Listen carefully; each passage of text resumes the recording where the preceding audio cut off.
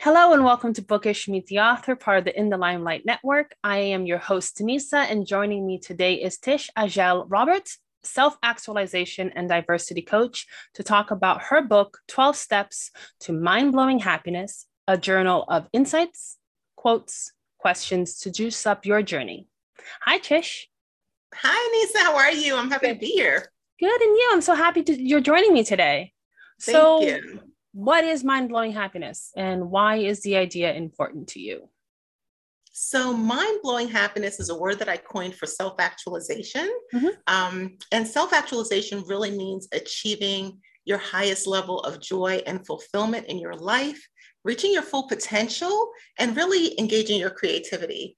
So, it's something that I think everybody wants, but Yeah. sometimes we get so caught up in the day to day, we just don't even think about it. Yeah, I think I agree with you. I feel like that's also, the expression I use is sometimes we get in our own way, I think. When you said why is it important, at the end Yeah. of the day, happy people don't hurt people. There's so much problems in this world.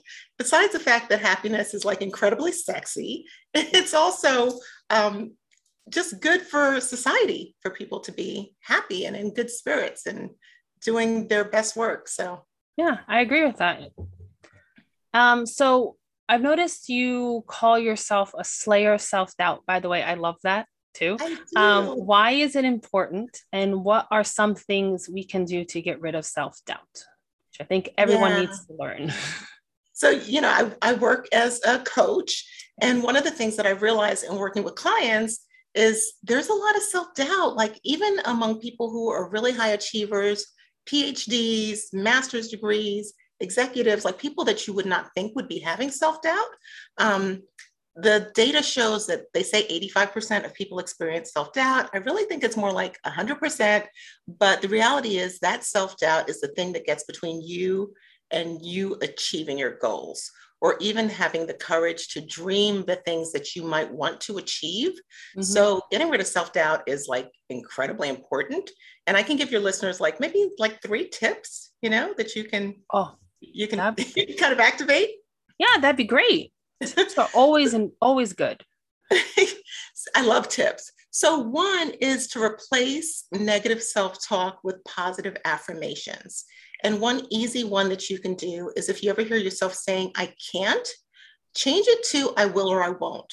Take your Mm. power back, make it your decision, right? Yeah. Um, Another thing that you can do is work on new skills. Sometimes we feel like we're not sure if we're the best at work or even in our personal lives. Yeah. There's so many books, there's so many podcasts, ways that you can empower yourself, of course mine included, right? For ways that you can feel more powerful and confident in knowing what you know. And another good thing that I do like a weekly journal now where I keep track of my progress, because sometimes we Hmm. could be doing, getting promotions, doing amazing things. Some weeks it might just be like I tackled Thanksgiving. That's a big but, one. but we do it and then we forget about it and we Yeah. feel like we're not doing enough. So taking time to write down your progress and your accomplishments, the things you've learned, the things you're proud of, really can be motivating. And when you have those moments when you're feeling a little bit down, you can go back and see all the amazing things that you've done. Yeah, yeah, I get how that would be. That's tough to remember. Like I write in a gratitude journal every day, and at the end of the month, they say, "And what have you accomplished this month?" And you have to go back and see it You because have to it's look like at your calendar. I don't know. Did I accomplish anything? I don't feel like I've done much. Yeah, and I think I was gonna say that I like what you said too about changing how you speak. It's all in the language. It sounds like language is very important in how you perceive things. So it's good. It's a very important thing. Is the changing of the language, right? Yeah, like you can have a whole argument that just takes place in your own head, Yeah. just telling yourself negative things. And some of it comes from, it could be media images where everybody looks cuter than you because they've all got filters, or, maybe your Instagram is not parents or real, the as people boss. try to remind us. Exactly.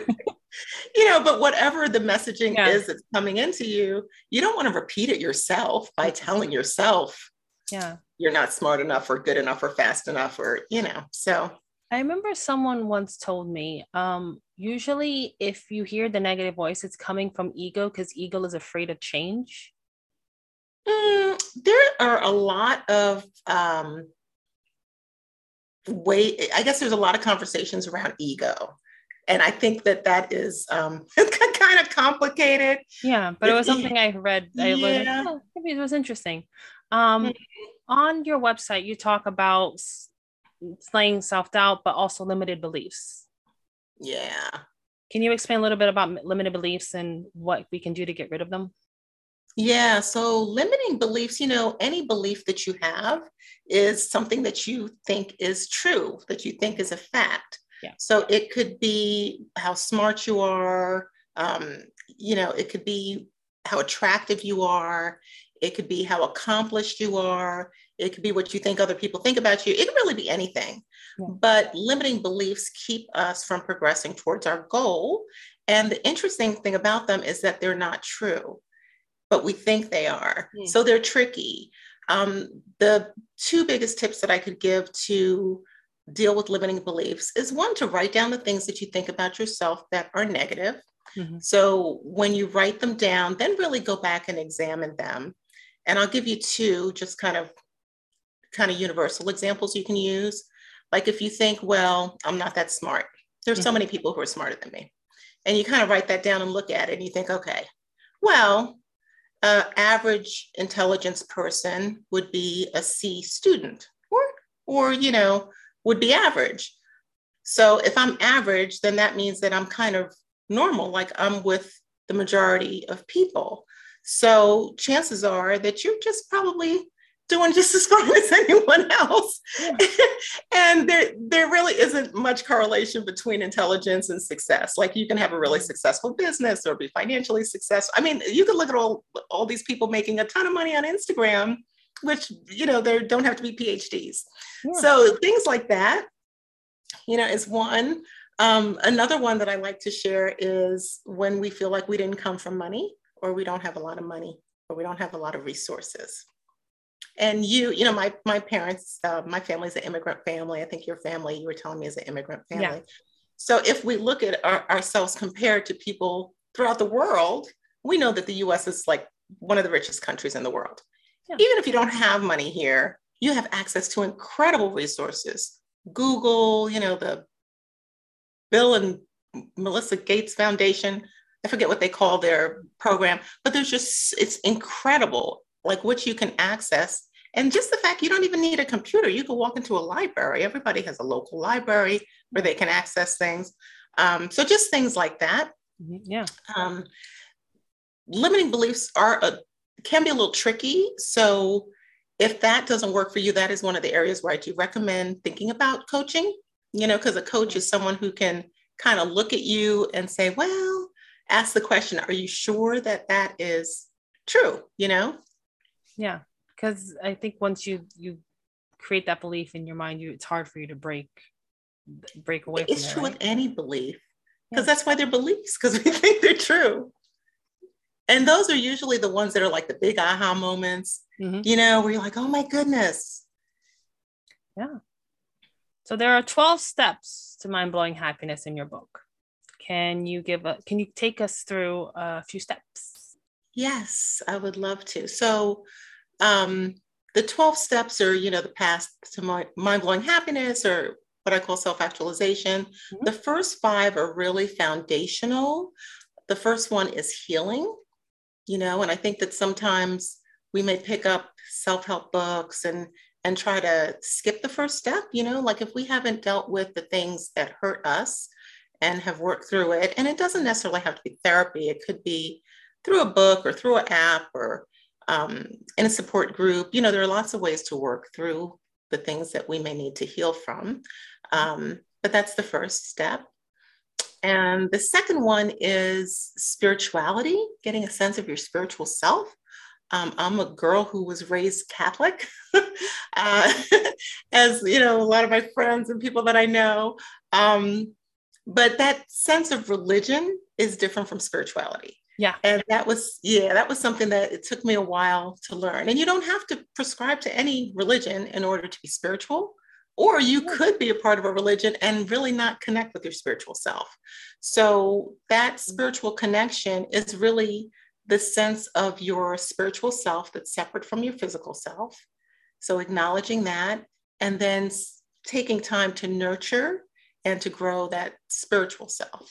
So that's the second part, because I don't think, well, listen, you can't be mind-blowingly happy if you don't have a sense of your spiritual nature. That's true. It's a big part of it. I like the fact that you said the foundation, because I feel like if you don't build a strong enough foundation, or you skip over and just put a band-aid on things, it's never going to fully heal until you find the root of what it is. To help you get somewhere.